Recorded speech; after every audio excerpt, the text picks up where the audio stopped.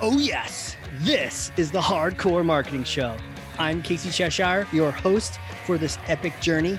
Today's show is sponsored by Ringmaster, on a mission to launch B2B podcasts that create relationships, generate revenue, and drive growth. Ringmasterlive.com. Bam.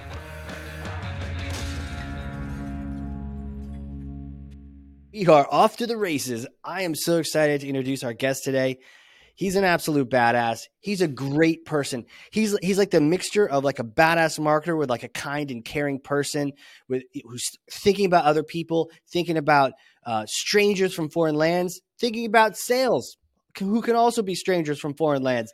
He's a really good guy, a marketing leader, a thought leader, a go-to-market ambassador, a GTM ambassador. He's also an advisor to the stars.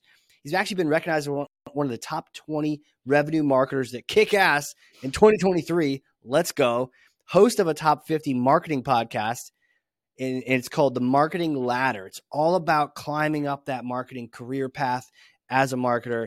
Check that thing out, The Marketing Ladder. He's about to launch another one, top secret, learn about it later. Director of Demand Gen at Sales Assembly, Mason Cosby. Welcome to the show, sir. Can you just introduce me everywhere in my life? Because I think that's the best intro I've ever received. So thank you for just massively inflating my head. I can't wait to chat today. Hell yeah, man. Dude, let me know next time you're speaking at a conference. I'll just walk out with a boom box and be like, listen up, y'all. This guy's coming. He's amazing. Well, dude, I can't wait to get your thoughts on this and really smash some things. So I'm going to pass you something. Hold on. It's really heavy. Okay. Take Thor's hammer. Go ahead. Right. Take it. Grab it. Nope, you gotta, yep. This is an interactive show. There you go. Okay. Grab it. Okay. Take Thor's hammer. Smash for me some kind of marketing myth, bogus strategy, misconception. Set the record straight once and for all. Yeah, we're talking about this a lot, especially in our current economy. And you hear all these people talk about and complain about, oh, there's marketing and sales that aren't aligned. It's the same struggle we've been dealing with for 30, 40 years at this point. And I actually blame marketing. And I say that as a marketer, because at the end of the day, what sales needs is relatively simple. They need meetings on the calendar with people that are qualified that they can then eventually close. It's actually not that complicated.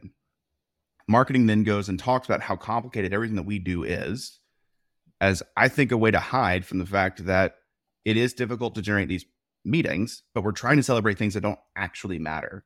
So I think that the reason that marketing and sales are not aligned is marketing's fault, because we promise pipeline. We say, oh, we'll do these things and then we'll get pipeline. But then when we look at what we actually celebrate, we are typically celebrating follower count over pipeline. Right. We're saying we're aligned. We're talking the good talk. But when it comes down to it, we're like, woohoo, we just got, look at how many views this thing got. And nothing like celebrating that in front of sales. It was then like, what planet are you on, man? Like, or explain to me, riddle me this, Batman. How do those views or how do those follower counts influence me getting those qualified people on a call on my calendar? Yeah. And so again, I want to be clear, like as a marketer, I do track and follow those things. I just don't report it to anybody. Like it's for me to understand because I recognize the long tail impact, but I'm not celebrating it. I'm not saying, hey, look at this post that got like 100,000 likes, which admittedly that would be pretty awesome, but like doesn't matter if it doesn't turn into pipeline. Now, what we can do though is say, hey, sales, this post that is directly tied back to our product, or this piece of content that is clearly the value that our product brings and the problem that we solve, got a ton of engagement, has a ton of people that are showing interest around it. Yeah. You want to go maybe start some conversations there. So like one of the things that we have started to do to actually better align marketing and sales is actually figure out, how do we connect content engagement to pipeline? How do we connect someone that likes a post to actually generating a meeting? And we've been running some sequences that are, hey, you're a right fit person that's been engaging in my content for 3 months. Here's what we do. And it ties back to these posts that you've been liking and commenting on and saying, oh yeah, I totally get this. I really struggle with this. We sent out like 14 sequences, and within a week, we already got one meeting. And I mean, it's not anything crazy of like, Okay, we're sending out hundreds and hundreds. But again, if you think about it, and I love this data that's been recently coming out of like 4% of emails are sent manually. 4% of emails are sent manually. So again, if you're actually providing sales, these people are actively engaged. They're showing up in the comments. They're replying, or they're opening our emails, and they're clicking on our CTAs and our newsletter. Again, we've got this persona, and that persona has now become a person. And we're saying this is a lot of content engagement that we could celebrate as marketing, but instead of calling it a day there and celebrating the win, we then deliver that and we say, hey, sales, go be personalized, stand out, show that you've actually understood what this person's engaging in and understands and values, and get a meeting booked. Man, killer. Dude, there's so many things to dive into on that. First of all, the percentage of emails that's sent manually keeps going down, right?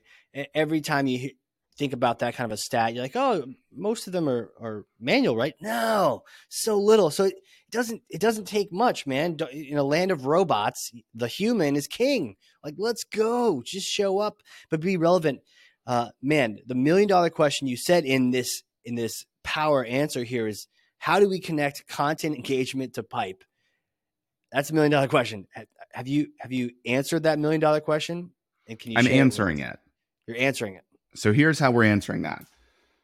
And it's not perfect, and it's far from sexy, but it is actually creating a series of content calendars. So again, let me take one step back. When I talk about content, a lot of what I do for a living is a lot around social, and specifically around LinkedIn. So what I've done is I've built out content calendars and frameworks for all of our executive teams, and then I provide them the content, and then they go and post that content. That content gets engagement because, admittedly, they have the audience around our best fit customers.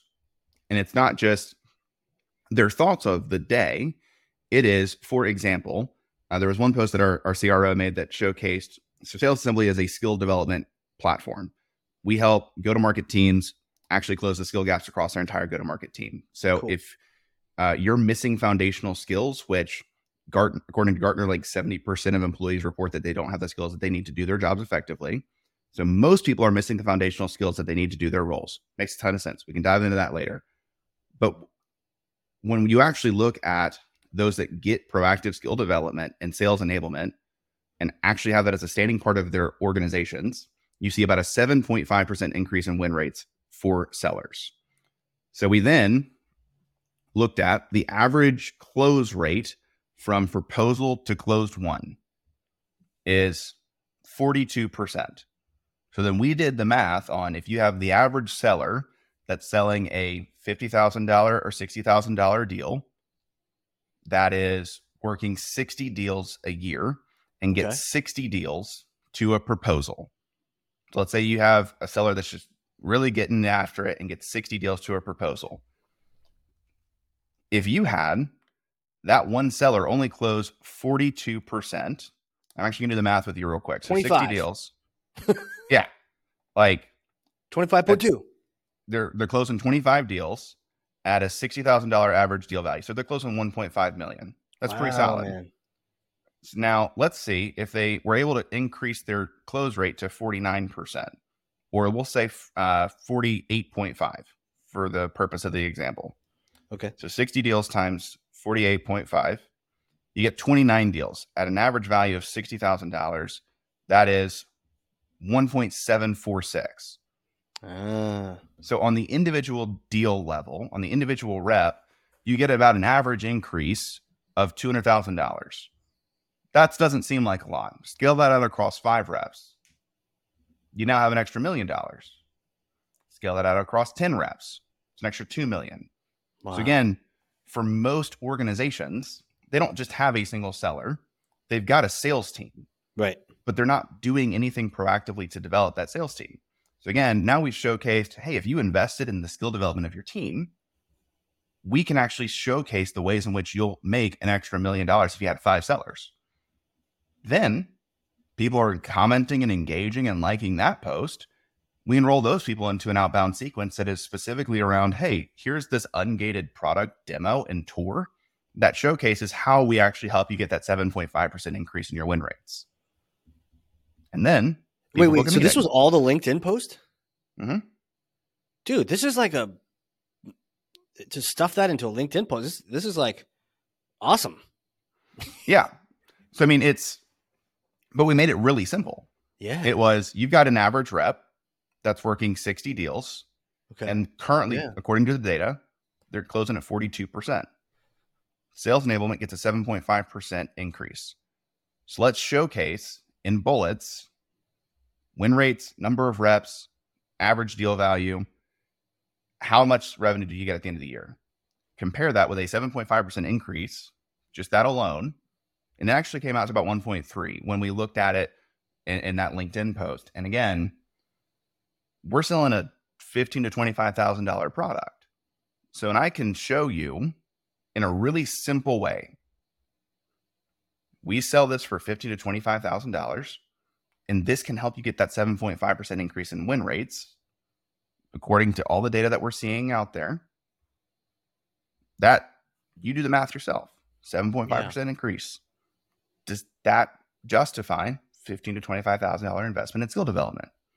If yes, we're in business. If no, I don't know what you're doing. But at the end of the day, like, it's a really simple way that we can then actually start to do outbound sequencing. So we're creating content like that across our executive team on a weekly basis so that we can then enroll, and we're ensuring that we're creating one post per team member that is very clearly like that. So that by the end of the week, we go back to the last week, we've got 4 different sequences that we can enroll based off of 4 different people's audiences. So it's not just the same audience that we're going to every single time, but we're spreading it out across a variety of audiences. Man, different. And I'm sure different execs have different audiences, right? You've got the marketers, you've got the leaders, you've got other owners of software companies, and it's different. It's so diverse, man. It makes total sense that you would treat them all differently. This is brilliant. It sounds like a lot of work. How do you keep them all together? How do you keep it straight? A lot of spreadsheets, unfortunately. Yeah. Now, because here's the other thing. I talk a lot about being scrappy. So I currently am a solo marketer that is responsible for helping our sales team close 100 new deals in the course of 2023. And it's a very actually realistic goal. From there, though, like, they've not had a ton of marketing support in the past. So I am the one that is having to say, these are the tools that we need. So instead of going, and I'm also like 4 or 5 months in my role at this point. So I'm still building a lot of the relational equity to then ask for those things. I'm starting to make more asks like that because we're now into this and we've got the programs up and running, and we can actually look and see, here are the clear gaps. So I start with spreadsheets, and then I also paint a vision for what the future looks like. So the ideal state is that actually we have a Google Drive hierarchy set up with some great zaps, and from there we can actually then automate the distribution to all the different profiles, and can ensure that it's going to YouTube and that it's set up appropriately, so that once I've edited the video using the script and I upload it over back to Google Drive, it can kind of just zap it everywhere. Yeah. Like, that's an end state. And admittedly, setting up that automation and those operational components around the content, that's a dedicated project. So what we do instead is we prove the value through manual processes first and say, okay, this is worth the time investment to automate and scale it. So right now, to your point, it's spreadsheets, and I have like essentially a calendar, and I have commented in the Google Sheet under every executive on every single day of the month, here's the content asset that you're going to go and repurpose. And the other thing that I've done to help our executives is they are very active on LinkedIn, but I've helped them build out a specific ChatGPT bot that has content that has been fed to that specific bot. So it sounds like that specific executive. So we looked at all the top performing posts over the past year and actually had ChatGPT analyze writing style, tone, and voice so that it can then recreate in that same writing style, tone, and voice. Again, I want to be very, very clear. The purpose is not content creation using ChatGPT. It is content reformatting and repurposing. And then the other piece is, like, even still, it's about 70% of the way there. So I had my one of my executives said, man, this is really solid, but like, how do I get it to insert my own point of view? That's my unique point of view. To which I said, you can't. Like, right. AI is not going to develop an original thought. Mm-hmm. What it can do is when you go on a podcast and we repurpose that transcript, it can format your original thoughts. But if you want something that's an original thought, like you have to create an original thought.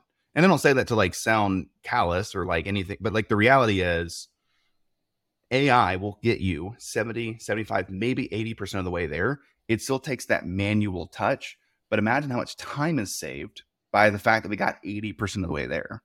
So that is my little soapbox. I don't use it for content creation. I use it for content reformatting and repurposing.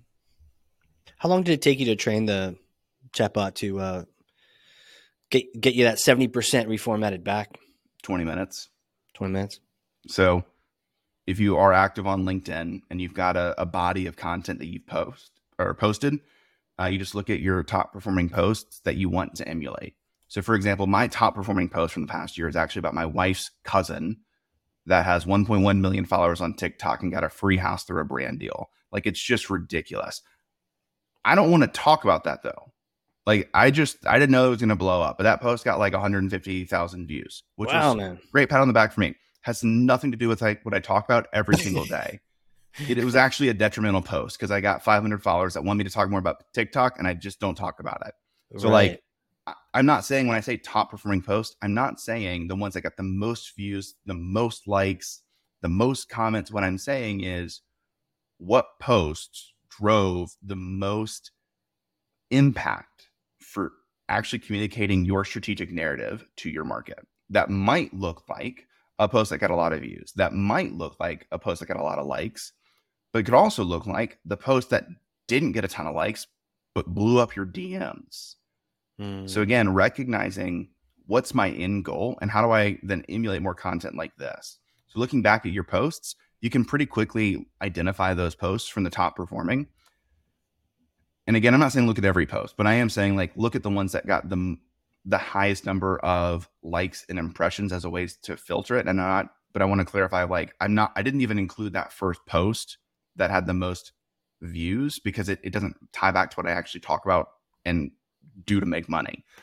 From there, you copy and paste it over into ChatGPT, and you have a prompt that's something to the extent of, and you are Mason GPT. Your goal is to create LinkedIn content around these pillars. So for me, it's scrappy account-based marketing and content. It is sales and marketing alignment. It is marketing careers. It is learning in public. And it's specifically how to identify your total relevant market within a go-to-market strategy. So those are the 5 things that I talk about a lot. From there, got it. Then I fed it all of the samples, and then I asked it to summarize my writing style and tone and voice, and it then gave like a 10 bullet summary of all the ways that it analyzed my writing style, my tone, and my voice. And I just asked it, moving forward, can you continue to create content that sounds like this? From there, I can then give it content and tell it, this is the pillar that it aligns to. This is the main point of this content, and this is what I want the reader to take away. So it could be something like, can you please take this transcript and turn it into a LinkedIn post for Mason Cosby, targeting B2B marketing executives, helping them to understand the value that ChatGPT can have in a content repurposing program. The main goal of this post will be to help people understand that ChatGPT should not be used for content creation, but should be used for content repurposing and reformatting. And then the other step that I didn't mention is helping it understand the structure and style. So do we want to provide tips? Do we want to provide mistakes? Do we want to overcome an objection? Do we want to help people recognize that what they think is actually a myth? Do we want to say something controversial? Do we want to have, just general thought leadership? That content matrix that I'm talking about, I actually stole very, very openly from a guy named Stephen G. Pope. He is incredible. I get to meet with him on Monday. I know him. Yeah, he's incredible. How do you know him? I admittedly found him through TikTok and his just great content on content automation and repurposing. And he and I have been going back and forth in LinkedIn. So he asked to hop on a quick call. So he and I are going to chat Monday. Wait, which letter? You said Stephen what Pope? Stephen G. Pope. You're the right one. Okay. Sick, man. Small world.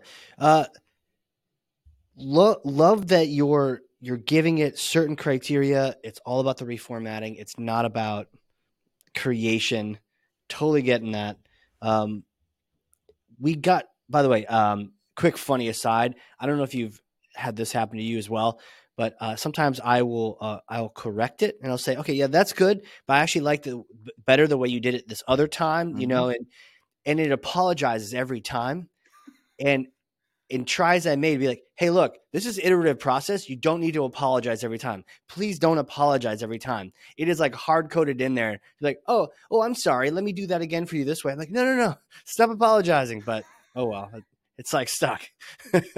I kind of love that, but also it is, yeah, I don't want people to take that and say, oh, I need to apologize for every time I don't get it perfectly. Because to your point, yes, everything that we're doing in marketing is an absolutely iterative process.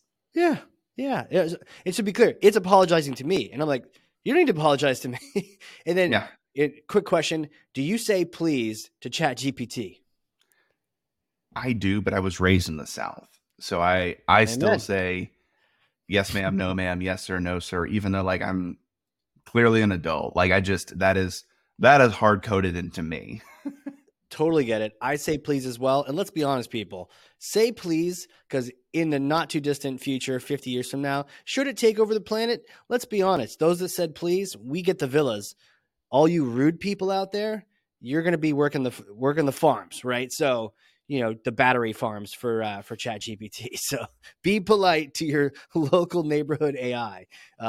Off the soapbox. We got into this topic around social and the postings because we were talking about connecting activities out there, the content engagement to pipeline. So talk to me about how now that we've got this really cool curated, reformatted content that's being posted on all these different executives, how does that ... into pipe? Yeah, two ways. One, if you're on HubSpot, then you can actually go and create a campaign that is literally called like social selling. And then you can create specific links for the different executives that are then doing outbound sequences. And again, I'm actually setting up those sequences for them. So then if somebody clicks on that link, it's then not just associated back to a social selling campaign, but it's actually specifically associated back to which executives' content and which executives' audience then actually drove this person to come to our website. From there, what we are doing right now is it's not actually a meeting ask. It's an ungated demo ask. So because we have some data enrichment on our end, we can still track somebody based on the ways in which they engage in our website before they formally opted in. So we have that information. And again, we can associate it back to a specific touch point through those campaign features. And then once a meeting is booked, we look at really three places. One, the actual form. So we have a drop down that says like, how'd you hear about us? Between you and I'm in the camp that should be an open field, and then you use automation on the back end to appropriately filter it. Heard some great stuff with that for sure. Yes. I'm still 4 months into my role. So that's something that I'm still going to start to, I'm starting to advocate for. Now's the time to change it, because once you're there for a year, they stop listening to you. I'm working on it. That's another topic we'll get to. Yes. But so that's the first place. For us, that's a drop down. I recommend typically for most organizations, it should be an open field. The second place is then looking at your actual attribution software. Is it going to be wrong most of the time based on some of the data that we've been seeing? It's not always 100% accurate, because, for example, somebody follows you on LinkedIn for a year, then they go to Google and they type in your exact URL and then they schedule a call. That's going to come in as direct traffic, when the reality is that was actually LinkedIn for a year. But we do look at it just to confirm and make sure. And then the third place is actually in the sales conversation. One of the questions that we ask on that first call is, hey, thank you so much for scheduling a meeting today. I just wanted to ask, like, how did you end up hearing about us? And what problem are you trying to solve today? Like something to that extent, where it is just the genuine question. Like, how did you know that we existed? That's not always appropriate to ask. So for example, Sales Assembly is a very relationship-based oriented organization. So like, if I've seen you at events for the past 5 years, and then I ask you on the first call, how did you hear about? Like, that's stupid. but more often than not, you can ask that question. The other question you could ask for somebody that you do know, and this is a question that we're going to start to implement, is if, again, you know that they've been around for a while, Yeah. just then asking the question, what caused you to actually, like, we've known each other for like 5 years. What caused you to say, now's the time that I need to actually schedule this meeting and move forward with sales assembly? So those answers are still super helpful. And then we have a drop down in our HubSpot instance that actually attributes where the deal was created. Got it. I love that. I love that last question. If it is ubiquitous, and it's like, I don't know what it's like asking someone how they found out about Taco Bell. Like, I just did. Yep. I just knew. So yeah. Well, we've known each other for a while. What was the trigger? What was the cause that had you reach out now after all those LinkedIn posts or all these different things? That's and you're capturing all these in fields in your HubSpot. So we have our notes set up. So we're capturing it on the notes field, or not notes field, but in the notes on the deal record. Okay. And then within the drop down, we're associating it to a specific, like, was it cold outbound that did it? Was it a marketing source thing? And then kind of the next step that I'm in the process of setting up is specifically the drill downs. So we've got the high level, but then I want to, as a marketer, understand, was it our podcast? Was it social? Was it email? So not just marketing source, but like, what's the specific channel? Not with the intent that we recognize, okay, it's never going to be just one thing, but it is helpful to understand within your audience, what are your demand creation channels and what are your demand capture channels, so that then you can actually then go make the use case to your executive team. Because if you have an executive team that's looking at what's actually driving specific deals, and they're like, email is the only thing that's actually created a deal, we should only be doing email. And it's like, maybe, but how does somebody discover the email? Right. Like, they may have been listening to our podcast for a year and then said, man, I should go check out their website. And then they got hit by a pop-up. They went and saw the email for 3 months and were like, man, these people are really smart. I should go ahead and schedule a call. So like understanding the nuances of demand creation versus demand capture, it's helpful to understand what channels are demand capture, but you also then need to understand, how do you actually create the demand in the first place? It always drove me crazy when people said that the webinar was the source of the lead. It's like, cool. People don't just magically wake up and go, you know what? I sense that there's a webinar today. I'm going to go register myself in the sky, and then I will just appear on this webinar. The same thing with email. We didn't just magically, you know what? We should do that. We should, drink a little extra caffeine, get a sweat lodge going, and we'll just start writing out people's email addresses that come to us. I think. And then we'll just, but then again, the email is not the lead source. It was the sweat lodge that was the lead source. So again, we got to have proper attribution. That's crazy, man. I'm going to go add sweat lodge as a lead source in my HubSpot instance, just to go through. Can you please do that and send me a picture on it? You just might have to change it back until when sales sees it, but maybe you leave it and you get them all asking like, dude, what's this new channel you got? Or we see if they're actually paying attention. Boom, we've now just set up a trap for sales. Dude, anyway, that's how you foster alignment. And make it the default lead source. So if they're creating net new things themselves, when they should be searching to see if it already exists in the database, it'll default. So they have to change it. Otherwise it'll. I kind of love that this started with sales and marketing alignment, and now marketing is just trying to figure out, how do we screw with sales? How do we screw them? How do we hold them accountable? Accountability is caring, All valid. There it is. Well, you clearly have just knowledge coming out your ears. I can't let you get out of here and talk about anything else until we talk about the fact that you've been doing this marketing career podcast, 120 plus episodes. Is that right? Right about. Yeah. Right about. And you're talking to people about their marketing careers. You become an expert, the thing you ask questions about, if you keep asking enough questions. Tell me, man, what have you gotten from all these conversations about marketing career? The outline of a book first. Hell yeah. I don't know if I'll ever write it, but I just, to be blunt, like, after having this conversation, I've been able to pull out these are the continuous threads. Because here's the crux of the podcast. You ask anybody how they got started in marketing, I can actually say 115 out of 120 times, they will say, oh, I just fell into it. Yeah. It's not a joke. I've had like 120 episodes, 115 people always start like, oh, I just kind of fell into it. And then I talk to them for an hour on how they actually fell into it, because marketing is an awesome freaking career. Yeah. But if you are trying to figure out how do you get started in marketing and somebody just tells you, I fell into it, that's not helpful. Yeah. So now the helpful aspect is recognizing, like, in the same way that a lot of people say, like, oh, everything is sales.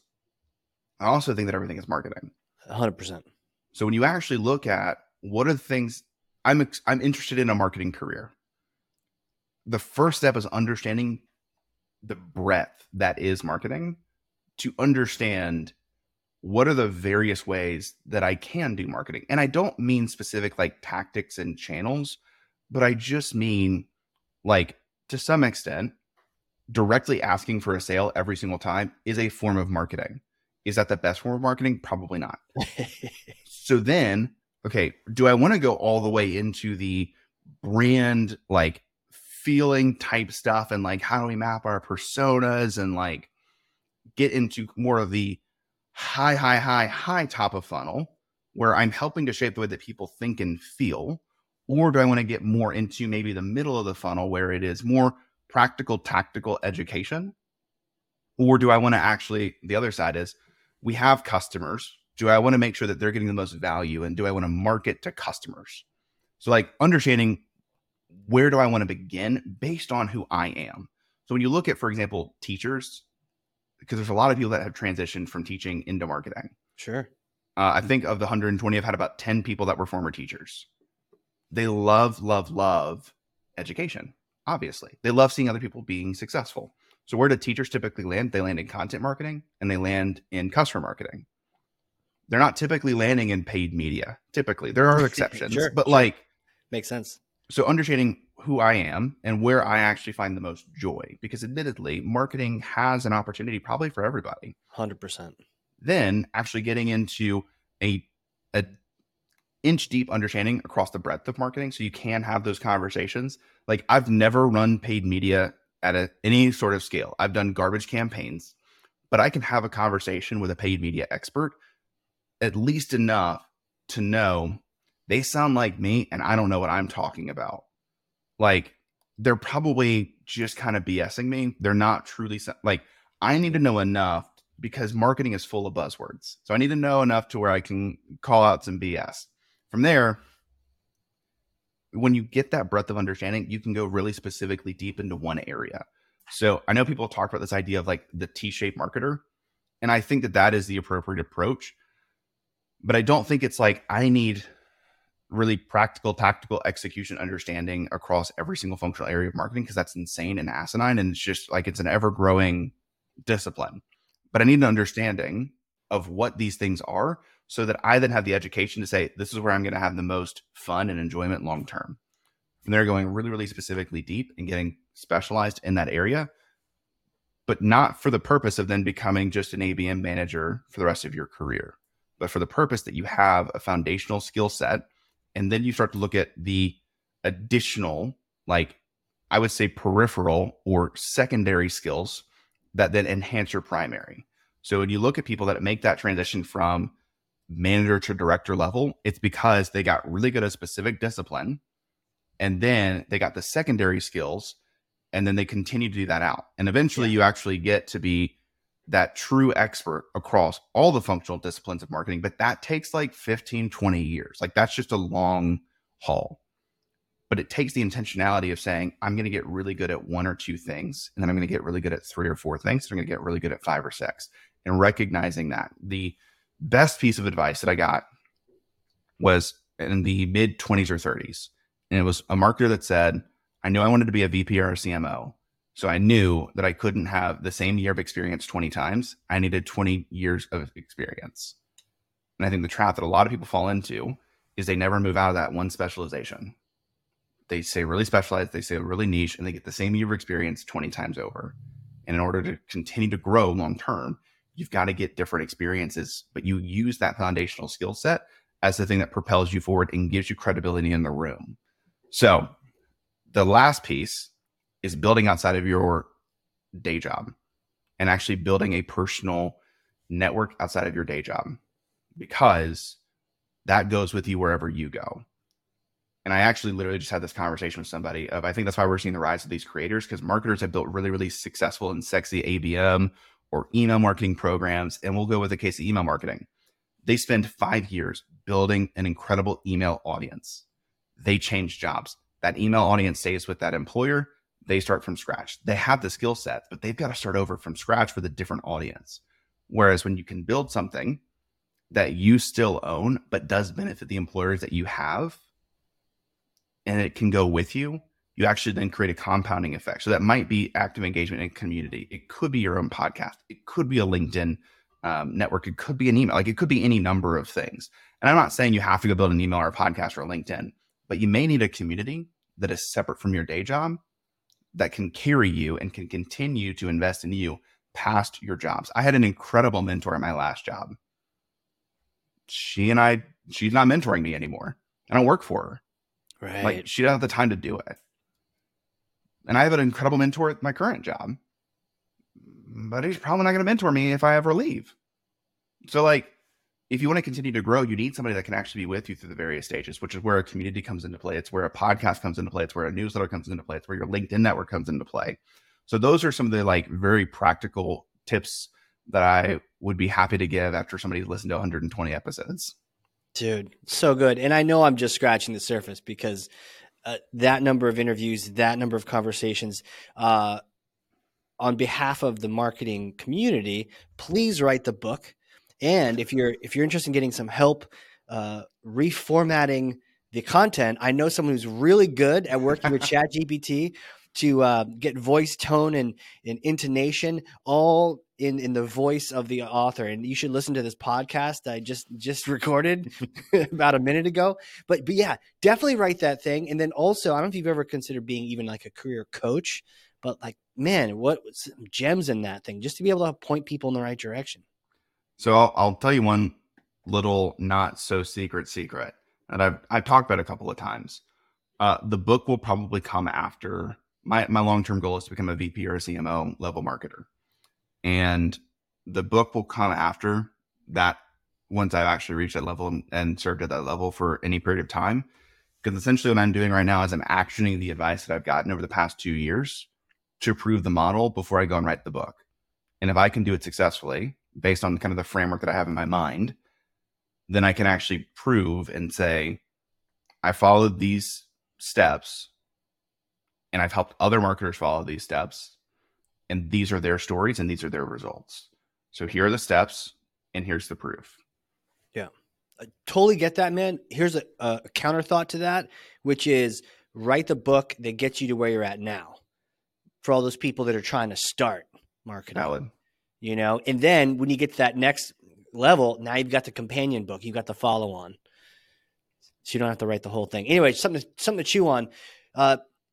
Dude, who are you? How do you know all these things? Can you take me back in time? Little Mason days? Did you know you're going to be commanding all these, career conversations and podcast episodes and amazing ABM programs? No. No, you didn't? So going all the way back, I actually do attribute a lot of the way in which I think to the way that I was raised. I grew up the son of a landscape architect that owned his own business. He was a college dropout and just built a very successful, very highly, I'll put it bluntly, very highly profitable.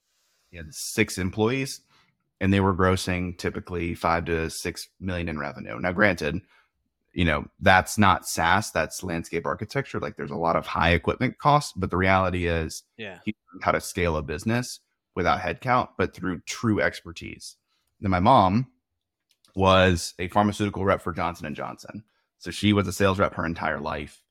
And I saw what it was like to be a top performing rep. My mom was always the top 3 rep in the nation for whatever organization she was a part of. And she was a part of like Moderna, Novartis, Johnson and Johnson, Wow. just the larger ones. I thought I was going to be a pastor, and my parents say I rebelled and became incredibly conservative. And from there, I explored pastoral ministry. I actually got a degree in marketing, but the inevitable intent was transition out of that degree in marketing, go to seminary, and get a master's of divinity. That ended up, for a variety of reasons, not panning out. Turns out, for whatever reason, I'm actually really, really good when it comes to explaining complex subjects. But whenever I get into a Sunday school classroom, that ability ends. I am awful at teaching Sunday school. I have bombed every class that I've ever taught. It is just not, I don't know what it is. And my wife lovingly tells me, like, great teacher, but not in a Sunday school classroom. So I'm just really bad at it. So I accepted that with some humility. Well, let's And be honest. It's a little bit easier to do SEO than understand exactly how to change water into wine. Like just a little. But yeah, I mean, from there, I was engaged. Pastoral ministry was not working out, so I got a job selling print ads in a parenting magazine, which is very odd. And I ended up 15% commission, like straight out of college, selling into the largest hospitals in the state of Mississippi, like sitting in the boardrooms with all the CEOs and CM. Like, ended up within my first year selling about $300,000 worth of print ads. And I mean, this was like in the throes of when digital was clearly the better way to go. Yeah. Then ended up getting laid off. There was this little virus that came through that closed all the schools, and our distribution model for a parenting magazine was the public and private school system. So we lost the ability to actually make a product. After that, transitioned over into the fintech space, where I learned about the concept of B2B marketing and ran marketing for a fintech company in Jackson, Mississippi. They really just wanted like trade shows to come back, and I really wanted to build like a really massive demand program because I had been learning about that. So to give you additional context of like how did I learn all this so quickly, I share the story a lot, but essentially after I got laid off, 20 days after I got engaged and got my first house with a mortgage. Dude. And I had a 6-month window where my soon-to-be wife, now wife, was in a different state. So I then was like, cool, I got 6 months to figure out how I'm going to always be employable forever and ever and ever. Right. So I took all the certifications. If you go look at my LinkedIn, I've got like 65 different certifications. It's just stupid. The amount of content that I consumed to try to learn how to be employable. Eventually transitioned into an agency. And at that agency, I ran marketing for an account-based marketing agency. So I marketed marketing to marketers. And that was the greatest learning experience because my job was to understand marketing so I could then market that to marketers that knew their stuff. Yeah. Like I had to be good at what I did. We did that. Dude, you're not kidding. It's like 64 certifications on your LinkedIn profile. Yeah, I exaggerated by one. My bad. But yeah, from there, we ended up getting acquired by the world's most awarded B2B agency. So I ended up going from a team of 25 to 600 and selling account-based marketing programs to anywhere from pre-revenue. And then the largest organization that I sold was a $60 billion global leader in logistics.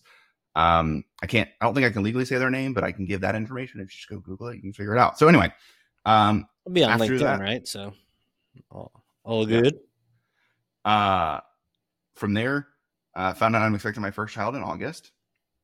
And as much as I loved working at the agency, I had actually fully transitioned into a sales role, and I love marketing. So between a lot of global travel plus not really wanting to build my long-term career in sales, transitioned to then work at a sales education company called Sales Assembly. So that is the nutshell of how I went from a print ad executive to director of demand gen at a sales education company in less than 5 years. Yeah. That's fast, man. It's been exhausting, but it's been very worthwhile. The meteoric rise. Mason Cosby. Dude, okay. Well, here's a question for you. It's a bit of a hypothetical question, though. Are you ready? You ready for this? I'm ready. Okay.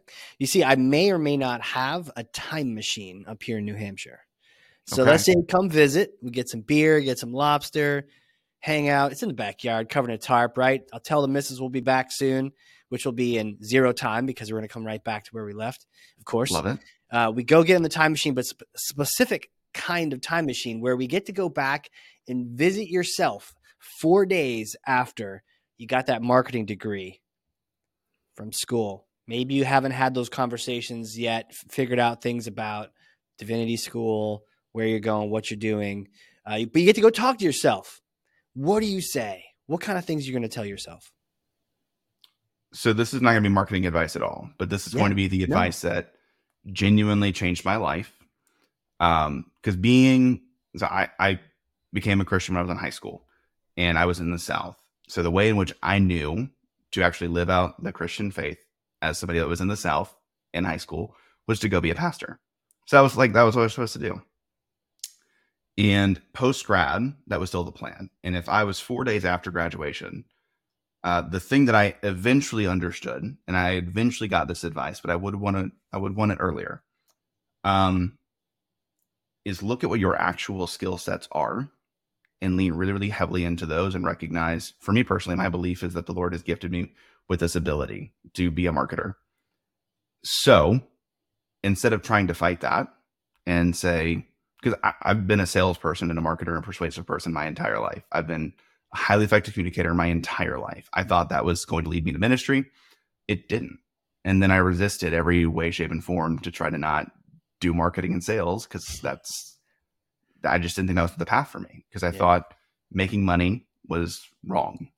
The advice that I would give to myself is, again, look at your skills, lean into those. And then for me personally, like the very specific advice is somebody has to fund the church. Somebody has to go fund the mission work. Somebody has to fund feeding the homeless. Somebody has to fund making sure that the foster care family has the food that they need to feed the 13 children that they're taking care of. Fund it.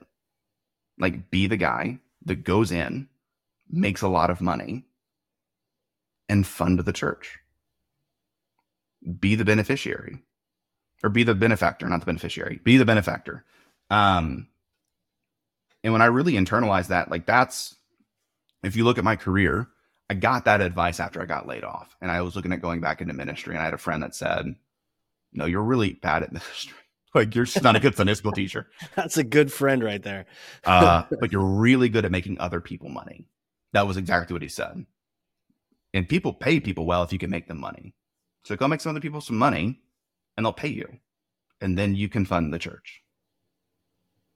Dude, so powerful, man.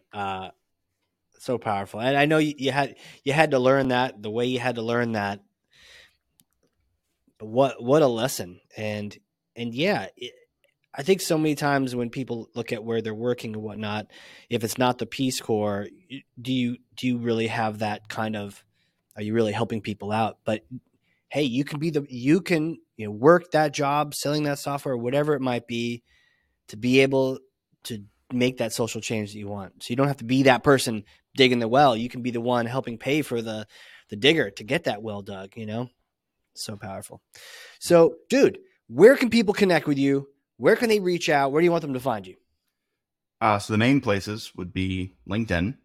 And for the time being, until maybe an inevitable change, the Marketing Ladder. So those are going to be the two.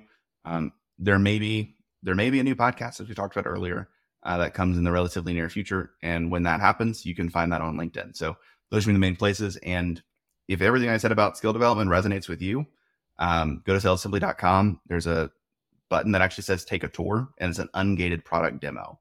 So you don't talk to anybody, you don't have to fill out any form. You don't have to accept any cookies. Like, you can just show up, explore the platform, see what it's like to be a part of the membership of Sales Assembly, and bounce if it's not for you. But if it is for you, then to actually book a meeting with our sales team. Love that. And we'll link right to that from the show notes. Dude, thank you so much for coming on here, teaching us about your scrappy ABM, teaching us about all these social postings and how you can really leverage that and then tie that into pipe. It's been an honor to just learn from you for an hour here. Well, thank you so much for having me and letting me just go at it. Yeah, man. like that's what this is all about. And I almost feel like a little bit reticent that like I even asked you about the career thing, because I know that you've got books worth of wisdom from those conversations, but I was glad to be able to get some of those power tips from you and also that advice you give yourself. So thank you again for that. For those listening, if you learned something, and I freaking know you did, because I literally have 2 pages of notes over here, front and back, and I've run out of room, so I've got margins and everything. If you've learned like I did today, then share this episode with like one person, 9 people, 3,000, whatever the number, but put what your take was in the comments and go teach your chat GPT to post some more on your behalf. But remember, it's not completely there. And with that, Mason, you're the man. Let's stay in touch. You're great. Thanks again, dude. Thank you. All right, everyone. This has been another crazy episode of the Hardcore Marketing Show. We will see you all next time.